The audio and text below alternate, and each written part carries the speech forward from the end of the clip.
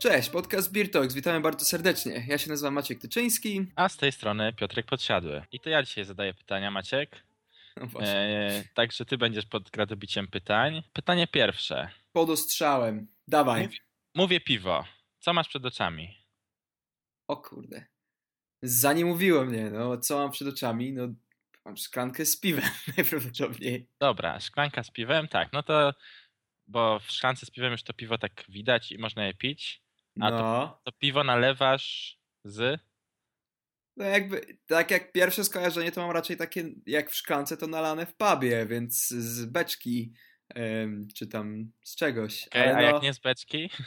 no jak nie z beczki, no to no powiem to, z butelki, no masz. To chciałem usłyszeć. No. Oczywiście, że to chciałem usłyszeć. A drugie pytanie, które zdradzi to, o czym będziemy dzisiaj rozmawiać, to kiedy ostatni raz piłeś piwo z puszki? Znaczy niekoniecznie prosto z puszki, ale przelane z puszki i wypite następnie. A nawet powiem ci, piłem z puszki bezpośrednio ostatnio. Wydaje mi się, że parę tygodni temu, jak nagrywaliśmy odcinek w Dzień Świętego Patryka, Święto Świętego Patryka, to wtedy wypiłem przed odcinkiem Guinnessa prosto z puszki. A no właśnie, Guinnessa. No. A ja tak sobie pomyślałem i zabrzmi to strasznie snobistycznie, ale jeśli dobrze pamiętam, to ostatni raz, kiedy piłem piwo z puszki, to było to jakiś prawie chyba dokładny rok temu, czy nawet więcej, i był to Heady Topper przywieziony przez was z Birgika. No. I jeśli dobrze pamiętam, to od tamtego czasu nie bardzo. Ale Może... czekaj, my piliśmy Heady Topera z puszki? Ty wypiłeś Heady Topera z puszki? No nie, chodzi mi o to, że piwo było z puszki. W ten Okej, ale nie, do że kwestii bezpośrednio. samego picia z puszki to dojdziemy. Dobra. Ale nie, to ja pytam ogólnie o piwo z puszki, w sensie z opakowania typu puszka. No zgadza się, ale powiem ci, zdarza mi się dosyć często w sumie. Jak zwykle sobie jeżdżę kupować jakąś taką, jakiś mały zapasik piwa na najbliższy tydzień czy dwa, to no nie chcę powiedzieć, że zawsze jest jakieś piwo w puszce, ale powiedziałbym zwykle jest. Co najmniej jedno albo dwa. No i właśnie to jest ta różnica, ponieważ właściwie odcinek ukazuje się nie bez powodu teraz, ponieważ dosłownie kilka dni wcześniej. Chcielibyśmy powiedzieć 3 minuty wcześniej, ale 3 minuty wcześniej, ale nie, no niestety tak to nie działa. Ale dosłownie niedawno ukazało się. Pojawiło się na polskim rynku pierwsze, można powiedzieć, nowofalowe piwo z puszki, a mowa o Double IPA z browaru zamkowego w Cieszynie. Woohoo! Cieszymy się? Cieszymy się? Maciek. Ja się bardzo cieszę. Mam powiedzieć dlaczego? Czy to już będzie kolejne pytanie? Nie, możesz powiedzieć dlaczego. Cieszę się, bo no, ja szczerze mówiąc uważam, że może to jest troszeczkę takie, wiesz, no może tak naprawdę nie stoi za tym nic, ale jakoś ja mam wrażenie, że na piwa mocno chmielone, no to puszka jest najlepszym opakowaniem takim na wynos, oczywiście poza piwem lanym w pubie i tak dalej, no to na takim oprócz inny rodzaj opakowania, no to puszka wydaje mi się najlepsza. No i tak, właściwie tak, ale nie chciałbym w sumie tak w dzisiejszym odcinku rozmawiać o tych tak stricte technicznych kwestiach, bo No. jakby do tego nie podejść i jednak zostawiając stereotypy na bok, no to jednak co tu by dużo nie mówić, puszka jest lepsza od butelki. No bo wszyscy wiemy, nie przepuszcza światła, jest lżejsza, przez co łatwiejszy transport, lepiej z recyklingiem, lepiej właśnie z przechowywaniem samego piwa. No ze wszechmiar lepsze opakowanie, obiektywnie rzecz biorąc, odkładając stereotypy na bok. Ale chciałbym trochę o tej drugiej kwestii właśnie, czyli takim myśleniu jednak schematami i myśleniu bardziej, nie wiem jak to powiedzieć, takim podświadomym, że chyba no, w Polsce na pewno cały czas puszki się super nie kojarzą. A to właśnie dlatego, że z dobrych piw raczej, no z dobrych, powiedzmy tego Guinnessa w puszce można wypić jeszcze z widgetem, fajnie na azocie będzie, ale tak poza tym to właśnie no obecnie dopiero pierwsze piwo Double IPA Ale A co, tak jak serio, mówisz, serio myślisz, że no jakby birgicy, jakby ludzie, którzy interesują się piwem, serio mają jeszcze coś do puszek? Że jeszcze cały czas jest jakaś awersja do puszki? nie wiem, no myślę, że takie osoby bardziej w temacie, to myślę, że nie. No. Chociaż myślę, że z drugiej strony, no ja osobiście jakoś mam taki sentyment do butelki, nie wiem jak to powiedzieć. Znaczy mi się wydaje, że butelka jest po prostu ładniejsza, co by tu nie mówić. I jakby, no szczególnie jeśli kupujemy na przykład piwo, nie wiem, drogie załóżmy powyżej 15 zł, coś takiego, no to, no nie wiem, jednak piwo w puszce może się kojarzyć na początku, no w puszce, za takie pieniądze, jakby, nie wiem, butelka chyba daje jakby taką świadomość, że coś jest więcej warte. No szczególnie, że niektóre butelki są najzwyczajniej w świecie bardzo ładne, tak? Jakieś grawerowane z jakimś nie wiadomo czym. No Jakby właśnie. ładna etykieta. No a jednak puszka, pomimo tego, że mi osobiście się podobają niektóre wzory na puszkach, no to no jednak etykieta ma w sobie coś takiego, no nie wiem, bardziej klasycznego, bardziej eleganckiego. Zwał to jak zwał. Ale wydaje mi się, że to się będzie zmieniać. No ma i wiesz co, właśnie taki szybki jakby aspekt, niezbyt może istotny, ale tak sobie wiesz, pomyślałem przed odcinkiem na zasadzie słyszysz, ktoś zbiera kapsle, zbiera etykiety, to wtedy o, birofil, fajnie, fajnie. A ktoś ci powie, no słuchaj, zbieram puszki. O, po ile teraz w skupie stoją? Bezdomny. Po ile w skupie stoją? No i wiesz, także taki aspekt, chociaż trzeba nadmienić, nawet nie wiedziałem, ale istnieje nawet w Polsce Stowarzyszenie Zbieraczy Puszek, kolekcjonerów. Istnieją nawet giełdy, takie nie to, że birofilska giełda, tylko giełda właśnie tych puszek, więc jakby ten stereotyp trochę jednak widać nie przeszkadza to w zbieraniu Ale się puszek, tak zastanawiam, kolekcjonowaniu. właśnie tak jak teraz o tym wspomniałeś w tym kolekcjonowaniu, no bo butelkę jakoś wyobrażam sobie, że można dobrze umyć, nie? W sensie, że bierzesz... Znaczy butelkę, no etykiety raczej, kapsle, nie? Butelek to no może tak nie bardzo. No, A z puszki nic nie zdejmiesz, nie zedrzesz. Na zawleczce nic nie ma, więc musisz zbierać całą puszkę, nie? No właśnie, i ja się tak zastanawiam właśnie, no bo nie wyobrażam sobie, że oni ją zgniatają. No nie no, są w całości. No i Widziałem, podsyłałem ci stronę, pewnie nie widziałeś, ze zdjęciami. Bardzo fajnie, cały pokój w puszkach wystawiony. No takie, już nie znamy tego osobiście, ale tak się kojarzy te czasy taki PRL-u, tak? Że tam puszki z zagranicy właśnie nad łóżkiem, coś w tym no stylu. ale nie, serio, jak umyć taką puszkę porządnie? No nie wiem, no chyba tak jak butelkę, no przepłukać parę razy wodą i tyle. Okay. Tak jak butelkę do tego, do potem do użycia w domu. O, i to drugi aspekt, taki z tych nietypowych. No butelka tutaj, jakkolwiek puszka ma wyższy współczynnik recyklingu, no to butelka może być użyta przez piwowara domowego. A jak tych No, coraz zgadza więcej. się.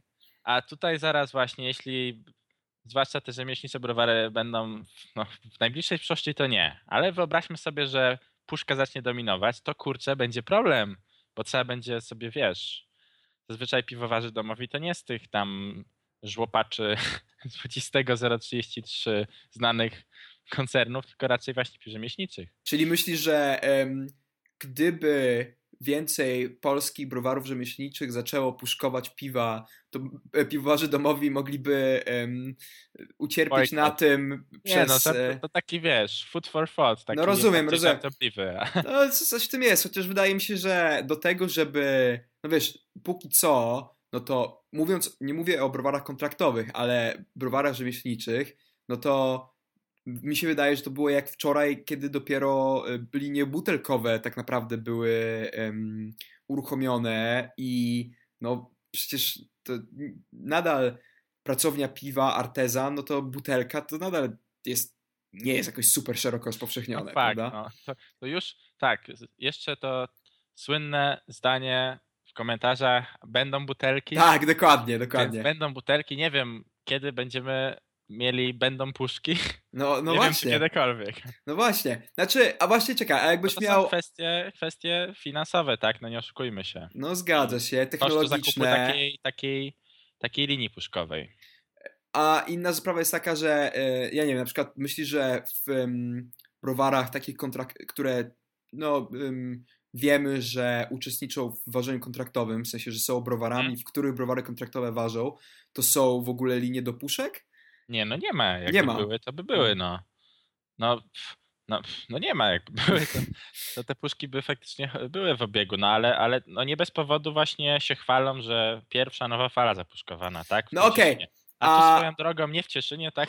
Tylko w Żywcu przewiezione piwo cysternami, bo też tam nie ma po prostu linii do puszek. No, ale to teraz czekaj, to moje pytanie brzmi. Który polski browar rzemieślniczy obstawiasz, że będzie pierwszym, który zapuszkuje piwo i kiedy?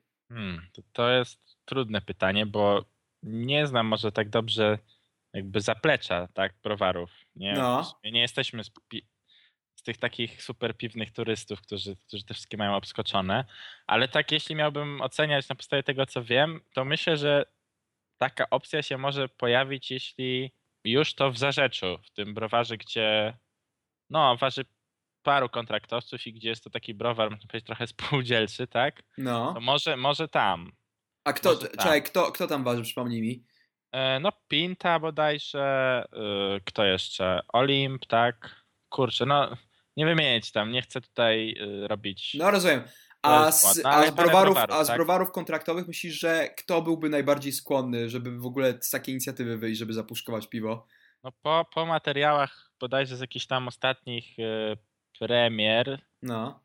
Po materiałach Kopyra, no to tam doktorzy bardzo widać, że się najarali na te puszki po rozmowach właśnie z piwowarem z browaru More. Ale też jakoś tak by mi pasował Ale browar. No właśnie miałem powiedzieć, że ja chyba jakbym miał strzelać, to bym właśnie obstawił no albo Dr. Pru, albo Ale browar. Chociaż nie wiem, jakie mają podejście takie właśnie chłopaki jakie mają podejście po prostu. Czułem taką potrzebę. Ale wiesz dlaczego też mi się tak wydaje? Bo oni zawsze jakby dużą uwagę przykuwali generalnie do opakowań, wydaje mi się, wiesz, te malowane butelki, w ogóle cała ta seria graficzna i tak dalej, więc no oni byli zdecydowanie wśród tych, które mi się kojarzył, że to był ten browar, który zawsze przykładał tego wagę po prostu. Są takie, które wydaje mi się, że w ogóle jakby mają małą wagę przykładają do tego, jak jest opakowane ich piwo, bo najważniejsze jest to, jak smakuje. I jakby nie mam nic przeciwko temu podejściu, nie? Jakby w porządku, ale no jakbym miał tak obstawiać, to wydaje mi się, że Ale browar byłby w czołówce tych, które mogłyby się zdecydować na taki krok. No rzeczywiście, no ale póki co to chyba właśnie nie bardzo leży w ich gestii, bo to jednak no ciekaw jestem, nie wiem, jakbym miał obstawiać kiedy w ogóle właśnie w Polsce, no bo jednak tutaj no jest to nowa fala z Cieszyna, ale jednak właśnie puszkowane w Żywcu, no także to takie trochę... A kiedy to piwo w ogóle ma wyjść? Ono już wyszło jest? Tak, w zeszłym tygodniu. Okay. W ogóle próbowałem je dorwać, żeby to piwo z puszki wypić, znaczy dorwać, Poszedłem do tych sklepów, co zwykle chodzę, jakoś specjalnego polowania nie urządzałem, no i mi się nie udało, więc nie wiem. Ale co, jeszcze nie dostali? Czy było i już nie ma? Czy... Nie, nie mieli jakoś. Nie wiem, jaka jest dystrybucja tego piwa, ale no po prostu. Okay. No też pewnie bym gdzieś dostał, jakbym chciał, ale mówię, no nie urządzałem specjalnego polowania, aż taki rarytas to nie jest. Bardziej tak chciałem dla... Nie ma aż takiej fascynacji jak żywiec APA? Dokładnie. No, więc właśnie mówię, no tutaj zapuszkowane w Żywcu jest takie pół jedną nogą trochę w tej piwnej rewolucji, więc nie wiem, jeśli mam stawiać, czy w ogóle w przyszłym roku chyba jednak za wcześnie. No. Może 2018, może. Znaczy też wydaje mi się, że jakby przy tym, jak dynamicznie się polski rynek rozwija, tego typu rzeczy jak zapuszkowanie piwa stoi jakby bardzo nisko na liście priorytetów po prostu browaru, tak? Jest no właśnie. Tyle innych rzeczy, które typu leżakowanie w beczkach, jakieś dzikie drożdże, kwachy i tak dalej, które są o tyle ciekawsze, jeśli chodzi o piwo, że jakby na to rozważanie, czy puszka, czy nie, to może sobie pozwolić na przykład Brewdog, tak? Który jakby oni mówią otwarcie o tym, że najchętniej to by w ogóle puszkowali wszystkie swoje piwa, bo to tak jak tak jak powiedziałeś, tak, jest taniej, lepiej. Znaczy taniej to w sumie nie wiem. Chyba taniej pod kątem transportu na pewno. Taniej pod kątem transportu, no ale wiesz, to przy ich skali to jest No najważniejsze i ich dystrybucji. Jeszcze dopóki nie otworzą tego browaru w Stanach i cały czas eksportuje kupa piwa do Stanów, no to jest duża rzecz. No już nie mówiąc najzwyczajniej w świecie o tym, że no właśnie przechowywanie, transport jest jakościowo też chyba łatwiej zagwarantować to, że to piwo będzie bliższe temu, jak wyjeżdża z browaru. No tak, tak mówią przynajmniej ci, którzy mieli tą możliwość, żeby porównać właśnie, nie wiem, swoje piwa z puszki, z butelki i tak dalej.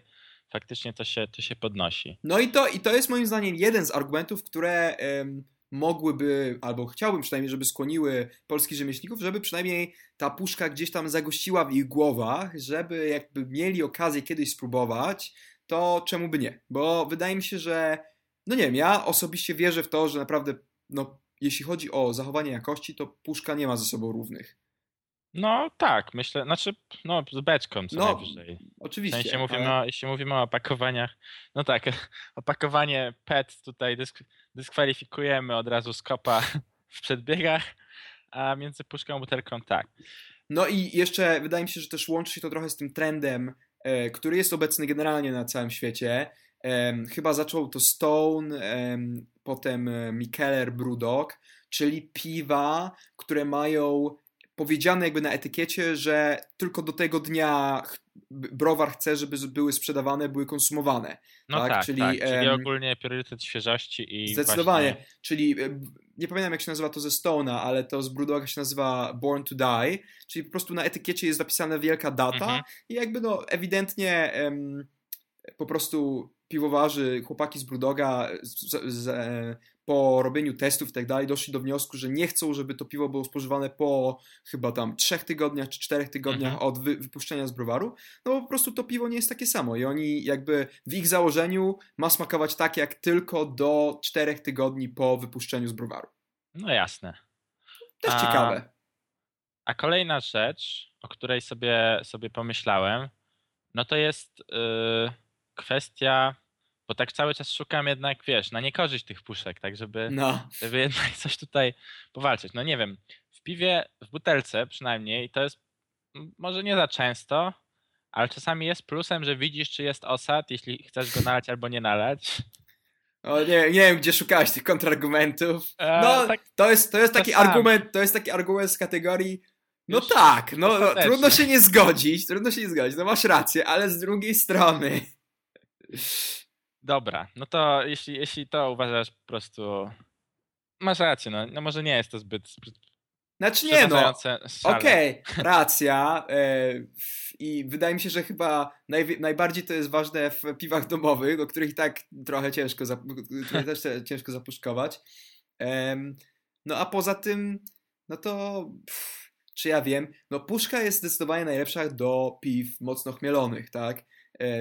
Piwa mocno chmielone, czyli IPy i podobne, no czy powinny generalnie się tym dużym osadem? No tak, no raczej nie. A tutaj właśnie... Ale czekaj, bo teraz wpadłem na inne pytanie. Czy w puszce można robić refermentację?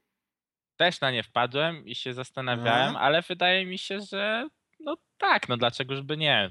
Nie widziałbym tu... Nie wiem, nie jesteśmy obaj technologami, więc nie wiemy tego, ale nie umiem znaleźć jakichś powodów, dla których byłoby to niemożliwe. Pytanie na dziś. Jeżeli ktoś wie, to napiszcie nam w komentarzu. Właśnie, pytanie bardziej ciekawe. Jeśli załóżmy, że można było puszkować w domu, jak z puszki zrobić piwny granat z puszki, to jak ona by pękała? No ja myślę, że w tym miejscu, gdzie jakby jest ta zawleczka, czy nie wiem jak to się nazywa. No pewnie tak, słabszym. A to jeszcze prawie na koniec taka kwestia właśnie z tych kontrowersyjnych, wracając jakby lekko kompozycję klamrową tutaj tworząc i wracając do Heady Topera, na którym to właśnie jest napisane wielkimi literami Drink from can. Pić z puszki. Jak się na to zapatrujesz? W sumie to chyba Copper swego czasu tam, jak była właśnie na Beer Geek Madness, była ta cała duża... że był Heady Topper dostępny, tak? Dosyć dużo go tam zamówili. to on się właśnie zastanawiał, czy im chodzi o to, że pić bezpośrednio z puszki, czy po prostu, że jest w puszce i jakby namawiają do tego, że dlatego robią w puszce, bo im na tym zależy. No ale później chyba jak robił jakiś wywiad, to wyszło, że oni tak, że oni chcą, żeby pić prosto z puszki. Tak? No tak, niby, że wtedy lepiej te tam jakieś aromaty chmielowe i tak dalej. Co jest dla mnie o tyle głupie, że jeśli pijesz w ogóle czy to z butelki, czy to z puszki, to i tak nosem nie czujesz tych aromatów, bo tylko ustami stykasz się z tym piwem. No. A po drugie, takie właśnie, jeśli już czasami właśnie w jakichś warunkach plenerowych się pije, no to już nawet przyjemniej się napić z takiej butelki niż z tej puszki. Jakoś nie wiem, no nawet ja nie lubię strasznie pić coli z puszki. Jakoś w ogóle to mnie... Serio? Z butelki nie mam takich problemów, ale... Ale wiesz, że tak naprawdę to ta ciecz w środku w ogóle nie ma jakby... Nie, no jasne, że nie mi chodzi o taki, wiesz... Psychologiczne. Uczucie dla ust, w sensie taki... W serduszku ci ta puszka leży. Nie no, mówię o takim, wiesz, czysto zmysłowym, takim, nie wiem jak to No nazwać. rozumiem, ja chyba nie mam takiego oporu. Znaczy oczywiście dobrego piwa bym nie wypił prosto z puszki, ale... No ja tam wziąłem łyka z tego Hedytopera, tak żeby nie poczułem super nagle olśnienia i resztę wbiłem po ludzku. Normalnie. Tak. No, nie wiem, ale Heady Topper jest dobrym przykładem właśnie tego, że są browary na świecie, które bardzo sobie wysoko cenią jakby to właśnie, że Nie no jasne, ta mnóstwo puszka jest zachodnich, ważna. amerykańskich w sumie ciężko znaleźć browar, który nie puszkuje tam. No jak patrzyłem, to chyba no Sierra Nevada chyba, oni chyba nie są tak za bardzo w puszki. Nie idą w puszki, przynajmniej z tego co no jakby udało mi się tam z ich strony internetowej wyczytać, ale tak poza tym, no te wszystkie te większe właśnie rzemieślnicze browary puszkują. Ja z kolei, jest taki browar londyński, nazywa się Beavertown, który robi bardzo fajne piwa, takie teraz trochę na topie, w sensie, że dużo się o nich mówi. I powiem ci teraz, jak właśnie o to powiedziałeś, to wydaje mi się, że oni tylko puszkują piwa. Na pewno nie widziałem nigdy ja osobiście butelki. No musiałbym sprawdzić teraz na ich stronie, czy faktycznie nie butelkują w ogóle, ale jeżeli butelkują, to na pewno więcej jest puszki na rynku. No jasne i dlaczego nie, no. Dlaczegożby nie? No i teraz pytanie, o tyle to jest ciekawe, czy właśnie, bo to jest, z tego co wiem, w miarę nowy browar, czy oni po prostu podjęli taką decyzję, że w ogóle nie będziemy mieli linii butelkowej, tylko robimy puszkową i tyle. Czy to było bardziej tak, że wiesz, że ma... no właśnie nie wiem do końca. Nie wiem, do czego zmierzałem w tej wypowiedzi. Po prostu się zastanawiałem, czy to było tak przemyślane od początku, że okej, decydujemy się, nie robimy w ogóle butelki, tylko sama puszka. To jest ciekawe. No nie wiem. Fajnie mieć wybór, to znaczy ja nie mam nic przeciwko, żeby właśnie piwo było dostępne to samo i w puszce, i w butelce, bo no nie wiem, właśnie z takich względów, jak powiedziałem. Najlepiej jeszcze, żeby to w puszce było troszeczkę tańsze, bo w końcu transport jest tańszy. Znaczy zazwyczaj to ono jest droższe, nie? Bo w puszce są droższe, tak, bo opakowanie jest właśnie droższe. Szczególnie jeśli tam butelka jest z założenia zwrotna, tak? To te w puszce są droższe.